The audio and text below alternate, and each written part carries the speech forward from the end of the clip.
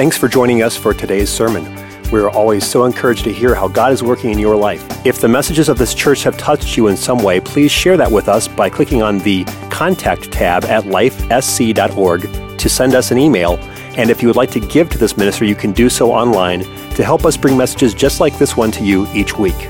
It is our prayer that God blesses you through this message today. I want to talk to you about the overcoming church today. Ephesians 3:11 through 21. I want to talk about an overcoming church. An overcoming church. According to the eternal purpose, everyone say eternal. Everyone say purpose. There is an eternal purpose out there that you can get tapped into and become a part of, which he purposed in Christ Jesus our Lord. Where do we get our purpose from?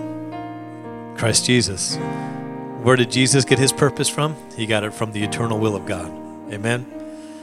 So whenever you have Christ in your life, you have a Christ-centered eternal purpose working in your life, in whom we have boldness and access with confidence by the faith of him. We have access. That's amazing through Jesus Christ. Wherefore I desire that you faint not at my tribulations. Paul is writing here. Don't be faint at my tribulations for you, which is your glory.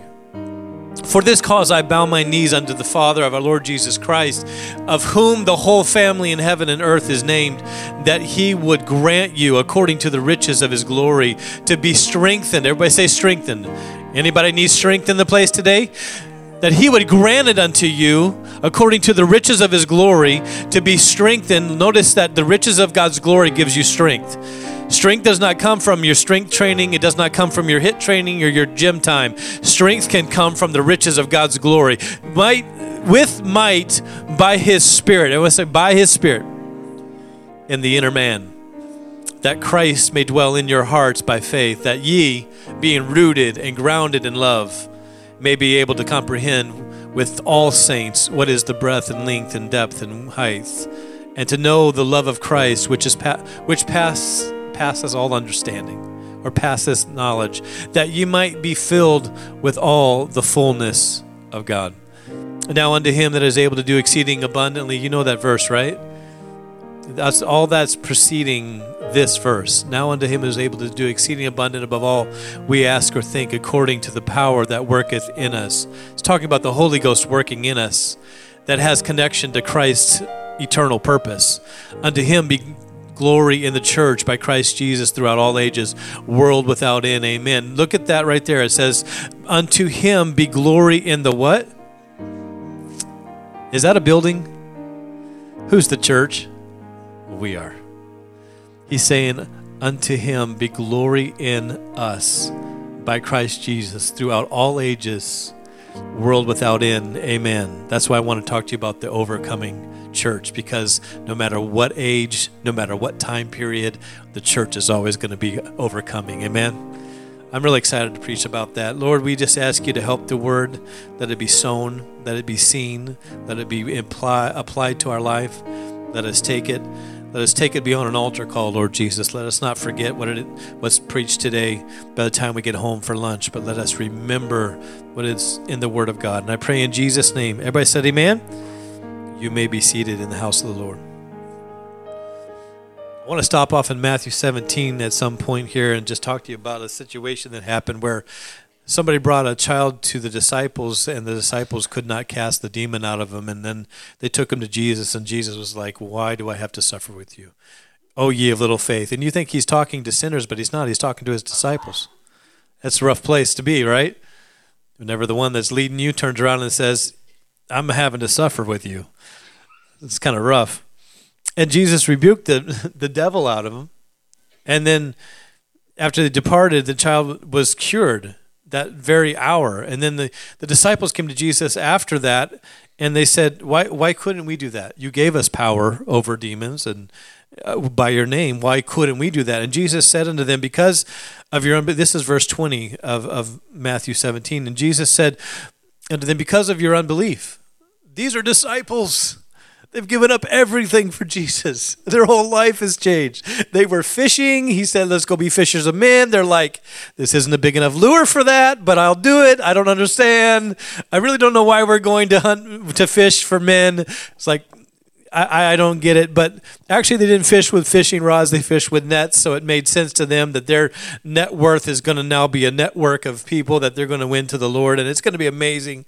But Jesus was saying, you have unbelief. I've given you all this stuff, but yet you're unbelieving. And verily, I say unto you, if you have the faith of a mustard seed, anybody ever seen a mustard seed? It's very, very small. And ye shall say to this mountain, be removed, and it shall be cast into the sea. It be removed, and nothing shall be impossible unto you. Howbeit, this kind goeth not out by this right here, prayer and fasting. Prayer and fasting. So they learned something that some Arabs learned a long time ago, that if you're not connected, if what you say and what you do is not connected to something bigger or more powerful, it becomes pointless and useless. I stopped at Home Depot this morning on the way here, and I picked up this lovely golden faucet. It's plated with 24 karat gold. If you believe that, I have some sand to sell you. But I got it for like $34. It's amazing. It's a beautiful faucet. Spent the whole whopping $34. Okay, so I borrowed it with a receipt. I'm going to take it back after service. Okay, that's how this works. I'm a home missionaries pastor kind of thing. I'm kidding. This thing is useless out of the box. In fact, it's perpetually useless. They've built something beautiful that has no value until it's connected to what gives it the water. Do you understand how many things you buy that have no value at all unless it's connected to something else? There's got to be plumbing and waterworks. I could turn this on all day and you'd get no water because it's not connected to anything. It's just a faucet. And what I want you to understand today is something that these Arabs learned, and I want to tell you this story. Thomas Edward Lawrence was born in August 16, 1888 in Wales, popularly known as Lawrence of Arabia. Maybe you read about him when you were younger. Lawrence became famous for his exploits as British military liaison to the Arab revolt during the First World War. The desert raids of British officer T.E. Lawrence, that was his name, that it was broken down into an abbreviation. T.E. Lawrence and his Arab rebels tied down many Turkish troops who could have been fighting the main British armies in the Middle East. Lawrence of Arabia's struggle against the Turks during World War I was a classic of guerrilla warfare, and his personal account has become a classic of world literature. His personal account of that story has become a classic in world literature. And of course, many of you have seen the movie possibly about the life of Lawrence of Arabia. Lawrence wrote about the Arabian adventure in the book called The Seven Pillars of Wisdom. During the war, Lawrence formed close friendships with many of the sheiks of Arabia. After the war, he brought some of those sheiks back to England to show his appreciation for their support against the Turkish domination. They had a wonderful visit, appeared before the Joint House of Commons. The Parliament had an audience with the Queen. And on the last night of their visit, Lawrence offered them anything they wanted to take back as a gift with them to their desert homes. And they led him up to the hotel room, into the bathroom, and pointed at the faucets in the bathroom and said they wanted to take faucets with them that would provide them with running water in the desert. They did not understand that the faucet has no value if there's not something connected to it. They didn't realize that the faucet was superfluous. It was superficial.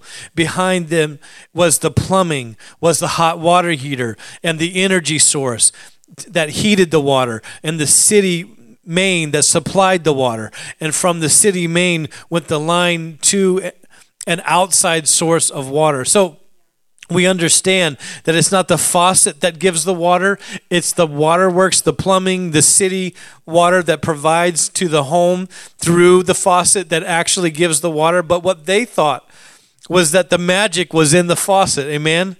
That it was behind, they didn't know that what was behind the faucet is the thing that gives the water. The other day I was standing at a doctor's appointment and I do this every once in a while because I'm a little crazy. I put a penny on my hand and I made it disappear. Have you ever seen me do that trick where I snap and it goes away? Well, it totally floored this one little girl, and then it totally floored somebody else, and they're like, where did it go? And then I pulled it out of their ear, that thing, and they're like, you gotta be kidding me. That's where, and they just thought it was an amazing little magic trick. It's not magic like as in magic, sorcery, it's illusion, just so you know. But I was like, do you want to know how I did it? And they're like, no. Let's keep the magic. They liked the fact that it just was so amazing that they wanted to not know how it worked. And sometimes people in the church are like that. They come, they experience God. They feel God turn on the faucet. The worship leader gets up, the worship band gets up, and they turn on the faucet of praise. And they turn on the things that God honors when he says, I'll inhabit the praises of my people. And we feel things and we know there must be a God. And we sometimes can get the opinion that we just need to take home the faucet. We just need to look to the place where it comes from instead of understanding that what is happening in those moments is because somewhere in a private place, somewhere in a hidden place, someone's got a prayer life. Somewhere in a hidden place, someone's got a walk with God, and he's blessing publicly what you have in secret. Amen. And so we know that is not the faucet. And so what I want to do today is I want you to understand that you will never look at a faucet the same again. Hopefully after today. I need some help. Rob, would you come here? What I want you to understand is no matter how beautiful and perfect and even how functional this faucet is, this faucet works if you apply the right pipes to it. It is useless without connection. Amen? And what those men did not understand is it wasn't just this thing that they could take home and turn on and off and get water in the desert, but it was the plumbing that was connected to it. But what I want you to see is the scripture says that out of your belly, when you're full of the Holy Ghost, out of your belly shall flow rivers of living water. So, Rob, you need to hold that right there because Rob is a faucet, and you're a faucet, and I'm a faucet. Amen? So when you walk through Home Depot or you walk through Menards next, and you walk up to these faucets and just go, useless unless connected to the right source. Amen. Unless Rob is connected to God, he is a faucet. He is made to flow. He's made to have the Holy Ghost flow through him. Amen. He's made to be a conduit for others where they can come up and they can get a drink of the anointing of God, where they can see his adversity, but yet know that he's actually anointed over his adversities. Amen. That he's overcoming in life, not because he's so good, but because of what he's connected to. And his overcoming power is available to anybody that walks up and says, what do you have? And he said, well, let me tell you the source. Let me tell you how I'm connected. Let me tell you how I've been filled with the Holy Ghost, baptized in the name of Jesus, and how I got filled, and now I'm able to be a conduit. This is the faucet. Amen. Yes, it is useless. And yes, the enemy tries to say so. Yes, the enemy comes and says, you're not worth anything. You can't do anything good on your own. And you know what? He's trying to get you to just be an unconnected source. Because when you're an unconnected source, you have no value.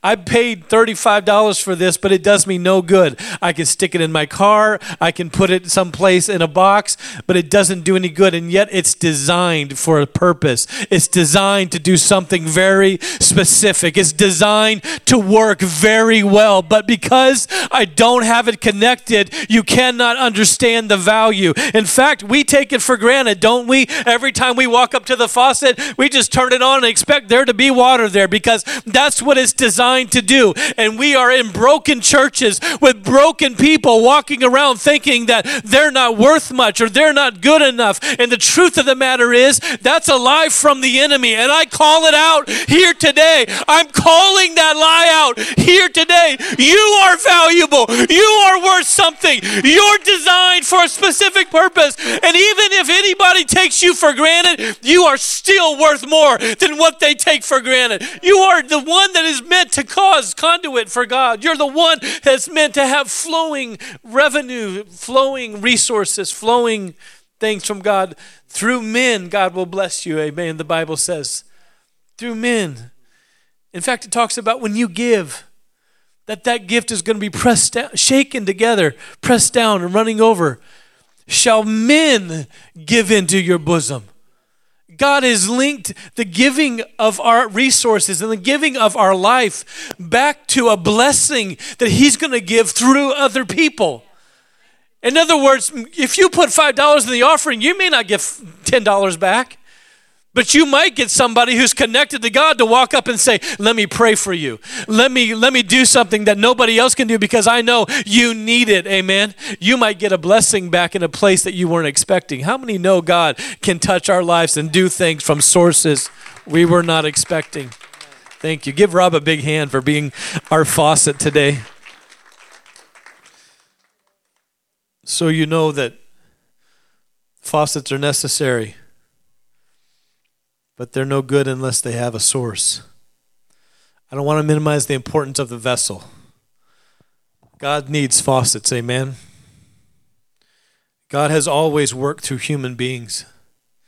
A friend of mine was coming back from a preaching situation and got a text message, and there was a woman that had started coming to the church, and she was dating a man. He was very abusive, and he had abused this child of hers, and it was just a horrible scenario.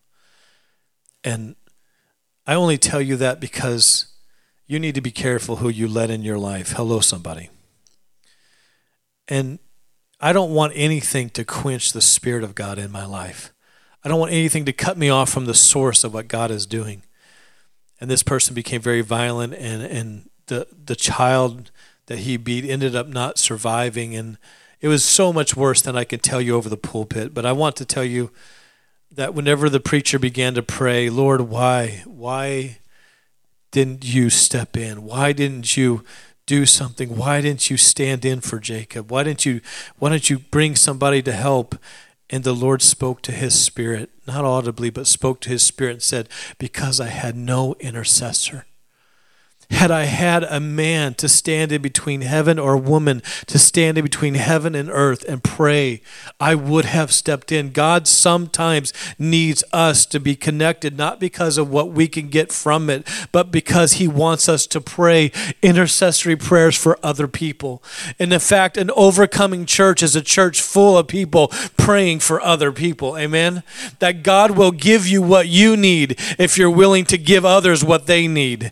It is a message from heaven, and it's a message from the Word of God that we are designed better to serve than we are to be served. Amen, somebody. In fact, almost every situation that you know of and that you experience, you go to places and shop because they serve you so well. You go to your favorite restaurant because of the way they serve you. Oftentimes, you are more happy serving than being served. Think about the miserable people that are constantly asking to be better served at their restaurant or their place of business or wherever it's at. But the people who have a good attitude and are willing to be a vessel and a conduit are giving of themselves. They are happy. It's better to give, Scripture says, than to receive. There is something amazing about being connected to service. We have to be vessels, amen? We have to be vessels. If you want to live an overcoming life, you have to learn to find your place of purpose and plug in and be what is needed. An overcoming church is full of overcoming people that want to be used by God. Can somebody say amen right there? God can use anyone. Moses stuttered. David's armor didn't fit. He was like, nope. I'm just going to take this rock and this rag and go after that giant. You want to know why? Because he'd been playing with that rock and rag, hitting trees, hitting stumps, taking out varmints. Call them varmints because if I said rabbits, half of the women in the room would go, oh. And then PETA would come in. They would censor my podcast. It's all over. John Mark was rejected by Paul.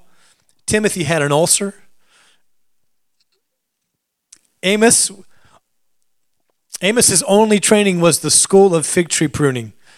Jacob was a liar. David had an affair. Solomon was too rich. Abraham was too old. David was too young. Peter was afraid of death. Amen, somebody? Come on, you're afraid of death. You know it. I'm afraid of snakes. No, you're afraid of the venom of the snake that can kill you. I'm afraid of spiders. No, you're afraid of the death from the spider. I'm afraid of heights. No, you're afraid of the fall from heights. You're afraid of death. Just break it all down for you there. Thank you, Pastor. Thank you, Pastor. Peter was afraid of death. Lazarus was dead. It's kind of a problem, right? God used him anyways. John was self-righteous. Naomi was a widow. Paul was a murderer. So was Moses. Jonah ran from God. Miriam was a gossip. Gideon and Thomas both doubted. Jeremiah was a bullfrog. Sorry, I don't know how that got in my notes. Right here is where just to make sure everybody's listening. Okay, that's all. Jeremiah was a bullfrog. No, just kidding. He was depressed and suicidal. Elijah was burnt out. Amen, somebody. For years he lived burnt out in ministry. Martha was a worrywart. Mary may have been lazy. Samson had long hair. Noah got drunk, and that's not all he did. Did I mention that Moses had a short fuse? Don't elbow anybody that has a short fuse near you. But God does require a job interview. God doesn't require a job interview. He doesn't hire and fire like most bosses because he's more our dad than our boss. Amen, somebody. He's our father. He doesn't look at financial gain or loss. He's not prejudiced or partial, not judging or grudging. Amen. He's not sassy or brassy. Uh-oh. My rhymes are on point. It's getting lit. In here, not deaf to our cries, not blind to our need. The truth is that he is a God who is all supplying. I was grateful when I understood what one Christian minister once said, that I was never of any use to God until I found out that God did not intend me to be a great man. Overcoming is not becoming great in the world's eyes. In fact, the world's definition of success is not God's definition of success. You can live in a small town and love on 20 families as a pastor for all of your ministry, and God will honor you and give you a crowning glory and call that success over the man who pastors 500 and is only interested in his golf outing on Monday. Hello, somebody. I'm not preaching against. I'm not salty. I'm not angry. I'm just saying God's form of success is different sometimes than what the world says is success. And I want to be an overcomer according to the Word of God. I want to live in an overcoming life. I want to be in an overcoming church. I want to become an overcomer myself, because if I commit to being an overcomer and I am the church, then we are overcomers collectively. Amen, somebody. An overcoming church is a church that is available to the use of God. It doesn't matter how skilled you are, how talented you are. In fact, I sent something out to the leaders on a text that said, God is more concerned about character than he is about talent when it comes to leadership. God is not looking at your resume. He's looking at your availability. Amen, someone. I want to be a part of a church that may have struggles, but that finds their gladness in being here to serve the Lord and each other. Serving the Lord is a huge component in the scriptures. Psalms 102 says, serve the Lord with gladness, come before his presence with singing. That we're supposed to serve the Lord with gladness. God needs us to be faucets, amen. And some of those things don't happen until we do the things that are not hidden. I'll give you a little example of why it's so important for you to make a decision ahead of time to be a servant in the Lord's house and to be a servant in the things of God and to be a servant to other people and not slap back when they slap you verbally, and not come back after them. You stab me, I stab you 3 times. That's not an attitude of the Scriptures. That's not an attitude of the Christian. That's a person who's running on their emotions. And if you run on your emotions, you will make bad decisions. Amen? I had someone show up to me just this last week, and they had the cookies that I bought for Girl Scout cookies. And I had one of those Thin Mints, and the sleeve was gone. I don't know how it happened. I don't know how my face got in that whole sleeve of cookies, but somehow it happened. And then I had a Caramel Delight and wanted to fill my living room with them. If I was to purchase things on my emotions, if I was to live on my emotions, my life would be a train wreck. You have to understand that you have to make a decision before the decision.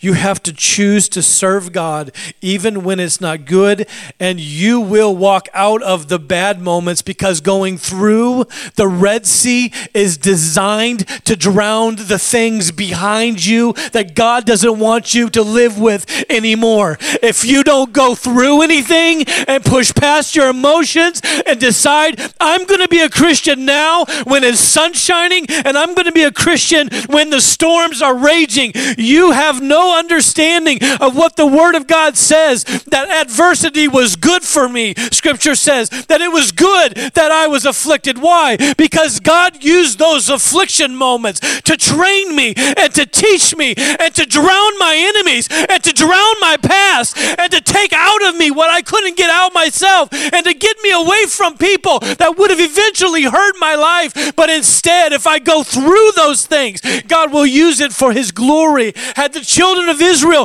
gone around the Red Sea, it would have never drowned Pharaoh's armies. You have to understand that what you're going through is designed to bless you. And when you get to the other side, you will be with tambourine singing, the horse and the rider He has cast into the sea. Just like they were, you will be celebrating. Even though it was hard, you will forget the emotion of how hard it was and celebrate the God who brought you through it. You have to make decisions not based on your emotions. If you want an overcoming life, if we want to be an overcoming church, whether there's 25 people here or 75 people here, we're going to have church in this house till I am green in the face. We're going to let God move. We're going to let the Holy Ghost move. We're going to love people. We're not going to talk bad about people, because when you talk bad about people all week, when you see them on Sunday, you can't treat them any better than you've been talking about them all week. And we're going to bind that. We're going to cast it out. We're going to get through it. We're going to go to the other side, and we're going to let the Lord drown it in the Red Sea. Amen, somebody. We're going to let God cover it with His blood and His sacrifice at Calvary. There's no way that you're going to get me tied up and stuck in the Red Sea. I'm going through this. And you have to get that mentality. I'm going through this. You're going through this. You're going to go through this. You're going to make it through this. And God has a design for us that is just like what we see in Scripture, that we were not meant to have a stationary purpose. We were meant to have an eternal purpose. And He says, walk not after the flesh, but after the Spirit. And you cannot walk if you only take a step and stop. If you like Monday, I read my Bible, and a walk is a steady pace.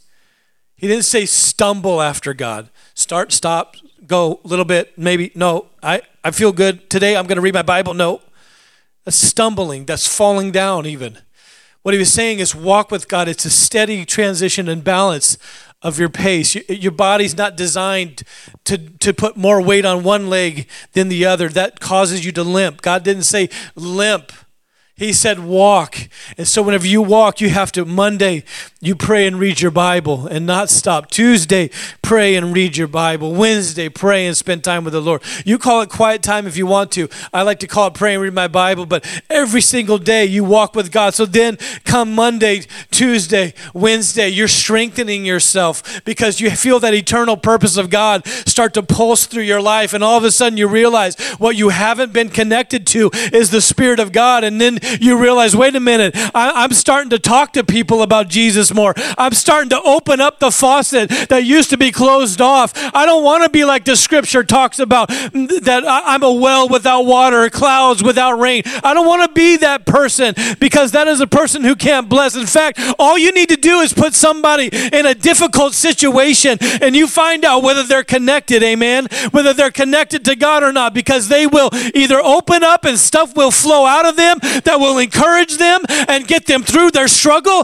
and get them through their trial, or they will be a dry well and have nothing, and they'll turn to struggle, and their struggle will turn into depression and anger and problems and difficulty, and the only thing that will come out of that faucet is flesh, when what's supposed to flow forth is the Spirit of God. But when we walk with God on a regular basis, Monday gets better. Even if Tuesday's hard, it's still better because I walked with Jesus today. Even if Wednesday's not like I expected it, it's still good because I spent time in the presence of the Lord and in His Word today, and Thursday and Friday and Saturday. And by next Sunday, when you come here, you won't come depressed. You won't come down. You won't come exhausted. You'll come ready to hear what God has to say. You'll come ready to lift your hands and worship the Lord. You'll come to church excited. You'll come to church with your finger in your Bible saying, I've got a verse that's kept me all week. Greater is He that is in me than he that is in the world. You'll begin to preach your own messages. You'll do like you did in my kitchen last night, where I looked over at the oil and I just put some on my finger and started praying for myself. You'll do like Peter when he's fallen into the water after getting out of the boat. He said, Lord, save me. You don't need a long prayer. You just need to pray for yourself. Sometimes you need to pray a prayer over your life. God will help you. God will help you to not only be a faucet for others, but you'll stop recognizing that it's so difficult and start recognizing that you have life and death in the power of your tongue, and begin to pray for yourself. Prayers can be powerful even if they're short. Amen, somebody? I'm trying to get to these notes, but they're not happening. I have all kinds of notes. And we have lunch. So, hey, we can decide which one we want to do first. Let me deal with this, okay? This I wrote down. I feel like it's of God. It says our decisions are made without regard to our emotions. I shared this in class this morning. How many know that Spirit Life class is one amazing place to be? How many were there this morning? Raise your hand if you were at Spirit Life class. Look at this. 10 o'clock, you need to be here. Brother Reese is tearing it up. He taught on Manassas last week. I have never heard, was it Manassas? Yeah. I've never heard someone teach on Manassas like that. He's like, are you sure, Pastor? You didn't even know the name. It was Manassas. I just couldn't remember. But it was amazing. It was good teaching. And it was encouraging. How many of you felt encouraged going to that class? Amen. The problem with focusing on your feelings and having your feelings guide you in your decision-making process, everybody say decide before you decide. You have to learn how to set up boundaries. The only reason why people don't have boundaries in their life is because we're living without decisions. We're living a life where you text me and I decide what we're going to go do tonight. You hit me up and we'll decide whether I want to do that or the thing I had planned, which doesn't really seem as fun now. That seems like more fun, so I'm going to cancel that and go to this. We're living very much on a decision basis, and we're not deciding ahead of time. So that's the culture that we live in. There's a lot of things changing about our culture. I don't have time to deal with it, but the church that's overcoming, people that are overcoming life, those are people that have made a decision before the decision shows up. I've set my boundaries. I'm not going there before it shows up. That's how you be successful. Anybody know that's true? Anybody worked long enough to know that they're going to ask you to do some things that you know are beyond your personal compass and moral grounding, and you have to decide ahead of time, no, I'm not signing that document that I have nothing to do with. No, I'm not signing your name. Hello, somebody. Anybody been there? Where you've been asked to do things and you had to stand your ground. You have to decide that before you get there and say, no, I'm not going to do it. I can't do it. It's against what I believe and what I stand for. The problem, of course, is that we make those decisions at the time instead of beforehand. Feelings are fickle and unpredictable. Turn to your neighbor and say, I don't know if I should say this to somebody. This might not be a good turn to your neighbor. Turn to your neighbor and tell him your feelings are real. Then turn back to him and say, but that doesn't mean they're right. Everybody survive that? Okay. Just because you have feelings doesn't mean they're right. Amen? So if you make your decisions on your feelings, you will make wrong decisions on wrong feelings. Your feelings are real. Be angry, the scripture says, and sin not. God is not a God of sin, but yet God does get angry. Do you understand that anger is a human emotion because we are created in the likeness of God? We're created in His image and His likeness. That's why you can be an atheist and have a moral compass. You can believe it's not right to kill another human and not know anything or believe there is a God. That likeness is in you whether you want to believe it or not.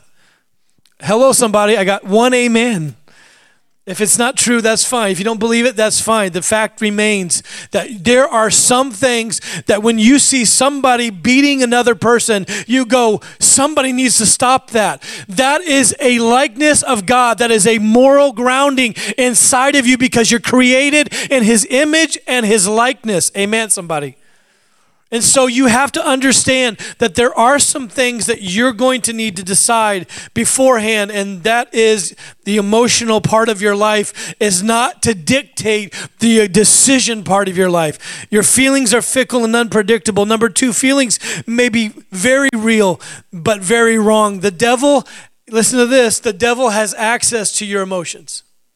The devil does not know God's purpose for your life. The devil does not know God's plan for your life. The devil can see spiritual activity. And when there are more angels showing up at your house, God is moving in your life, the devil knows something's about to happen and I'm going to attack. That's how the enemy knows. It can see the workings in the spiritual world, and he can see what you're going through, and he can see what you tell him. The enemy does not know what you're thinking. He only knows what you tell him. And when you're telling him everything, he has a way to fight you. If you're saying everything that you're struggling with, he has a way to fight you. So don't let your emotions out your mouth. Decide before you get into that situation that I'm going to tough it out. Amen. Because I don't want to lose my connection. And the last thing, when I said be angry and sin not, do not give place to the devil, that word diablos is the devil, that he will actually come in and take a place in your anger if you let it get to the point of bitterness, or it gets to the point of holding a grudge. Amen, somebody. We are to let it go. Forgiving is an act of Christ, because he forgave us of so much that forgiving somebody else sets you free, not them. They are still accountable to God.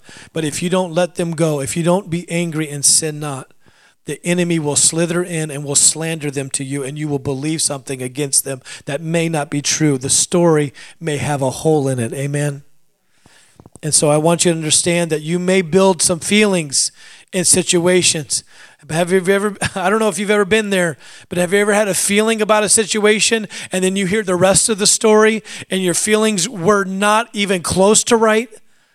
I'm wrapping up. I know you guys are squirming. It's like, Pastor, this is a long sermon. I'm trying to get the point across that how we overcome in life is based on our decisions.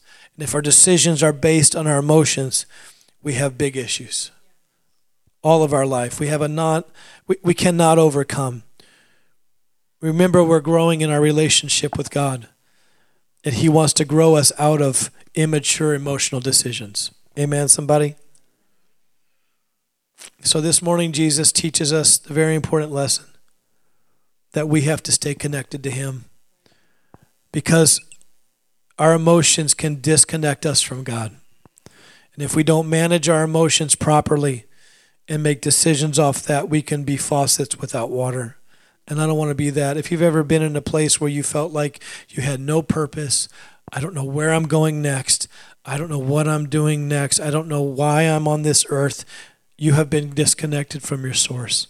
Because when you live connected to God, you start to feel the eternal purpose of God driving and pulsing inside of you. And you get up in the morning and you're like, I have something God wants me to do today. Can you stand with me today?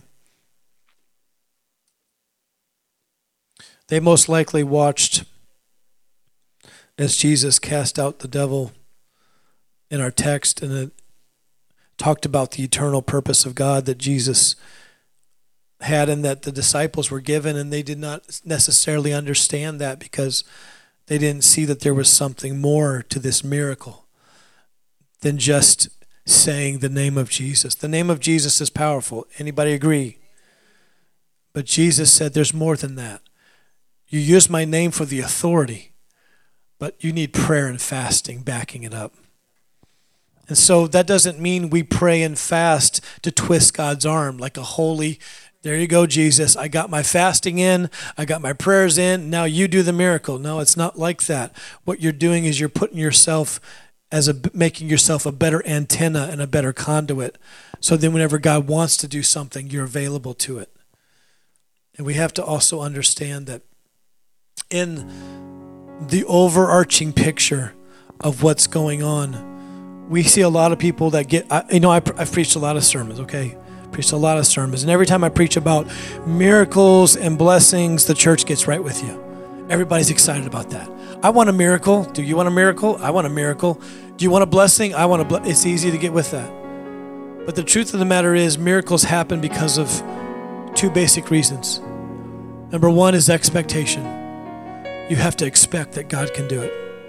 If you don't have an expectation for what's happening right now in this service, we're going to go to lunch. We're going to go feed this person because I'm hungry too. But if you have an expectation speaks out. It's a woman who will crawl under a crowd to get to a hem of a garment. I expect from God. But she didn't just expect. I see a lot of preachers that preach about expectation. You come to the altar and you expect from God you're going to get it, and people turn around and go home and they're not changed.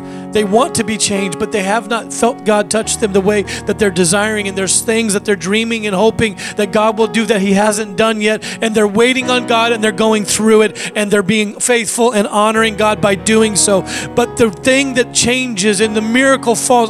How about you? Are you ready for a miracle that's hovering to touch down? Are you ready for a promise or a prophecy to show up in your life? Expectation will get it. Expectation will get you in a place to do it. But the second thing is preparation. That is what's in the scripture. We can sit here all day and say, well, I'm going to pray and sit down, pray and sit down. No. That woman with the issue of blood said, I not only expect that Jesus can heal me, but I'm going to crawl to Him to get it if I have to. I not only think that the angel troubles the waters, but I'm going to get closest to the pool. I not only think that the Lord wants to do His work in the earth, I'm going to make myself a vessel available to that. I'm going to be the best faucet there can be because I want to be connected to the source. Noah built an ark. God's going to do miraculous things. He's going to save you and your family, but not until you prepare for it. He's expecting God to do what His word said, but he had to prepare for it. Little woman sees the prophet. I'm not even reading notes. I'm just saying, out of the stories in the Bible, go back and go through them. Little woman sees a prophet coming to visit on a regular basis. He eats dinner and then has to leave because she has no room in the house for him to stay overnight. And her husband, she talks with him and says, I want a baby, but I can't have a baby. And every time the prophet comes and has dinner, I'm hoping that maybe he'll prophesy over me, and then I'm expecting him to say something that gives me that miracle, because a lot of times whenever the prophet or the man of God would speak over somebody, that they would get pregnant in the Old Testament, and that was a way for them to deal with infertility. We have so much more science now, but God can still do it. And so they were just like, maybe we can prepare a place for the I don't have a nursery. If a baby does come, I'm going to need a place to put the baby, and the minister, he can stay there until the baby comes. And maybe if we build a house for him next to our house, and he can just not eat and then have to go, but eat and can stay, maybe he'll turn to me and say, this time next year, you shall have a child. And it happened just like that. Maybe we can understand that when you're carrying the man sick with a palsy and the house is full, that you're expecting Jesus to heal your friend. You've prayed prayers like that. But it's until you tear off the roof that you've prepared. So maybe today is not an altar call day. Maybe today is a day to pray for your preparedness that you've been expecting from God because you believe God can do it, right? You've prayed prayers that said, God, you're my source, you're my resource. I believe you can do it. You're at expectation. But maybe we can step into a place of preparation where we pray for our patience. We pray for our decisions. We pray for our expectancy, but we pray for a willingness to prepare. That we go home and we change our spiritual life. We change our nutrition. We're praying for healing of our bodies, but maybe we go home and change the way we eat. Our entire life structure can be reorganized just by saying, I'm going to eat healthier and be stronger in my body. Maybe we can do things to prepare ourselves for the miracle of health we're praying for. I know that's not popular, and I'm sorry. I'm fitting it into this sermon series right now because it needs to be said. You can pray the same prayers all your life with expectancy and never get the miracle you're asking for. But if today this sermon goes long, but it goes beyond this altar call, and you go home and you say, I am going to do something to prepare myself. I feel a baby kicking inside. I'm going to prepare that nursery. I'm going to prepare that place. I'm going to prepare that next step. I'm going to prepare myself for that next level in my job. I'm going to prepare myself for that next level in my ministry. I'm going to pray in private when nobody sees me so that whenever I get up to minister, I'm anointed. I'm going to pray for my husband or my spouse when they don't even know it, so that when the faucet of God opens on our life, I can say, I knew it. I knew it all along. I knew the miracle was coming. I prepared for this miracle. I knew it was coming. Nobody else would believe me, but I knew it. His word is still true. Maybe today we don't have the altar call that needs to happen, but we have the preparation in our life that must happen for us to be an overcoming church and for us to eventually see all that God wants us to be. I pray over you right now. Would you bow your head with me and just, would you lift a hand toward heaven and just say, God, enlighten me. Would you put a spotlight on the place that I need to prepare? Would you give me an ability to get connected back to your source? Would you let me not be a dry faucet anymore? Would you let me not just be show only and not substance? Would you help me not to just celebrate the titles and not have anything backing it? Lord, I can get the job because I can talk my way into it, but would you help me, Jesus, to be a good manager? Would you help me to be a good trainer? Would you help me to be a good person in the areas where I need to be that back up what I say I am? Would you help me to be legitimate and authentic, Lord God, while I stand here with a title or stand here with a job, a decision to make, Lord God? Would you help me to do it not from my emotions, but would you help me to do it understanding that I need to be close to you more than anything, and I don't want to do anything that quenches the Spirit. God, help us today to be patient, to be resilient, to go through it, to be strong. In the name of Jesus, I pray. In the name of Jesus, I pray. They're going to sing this song. Let's sing together. This song is a triumph. It is a word of prayer. Let it be your prayer today that you're going to come out victorious. I believe in an overcoming church. How about you? I believe in a church that stands past a cross, past a tomb. Amen. A church that has redemption. Expect and prepare. Expect and prepare, and we'll be an overcoming church.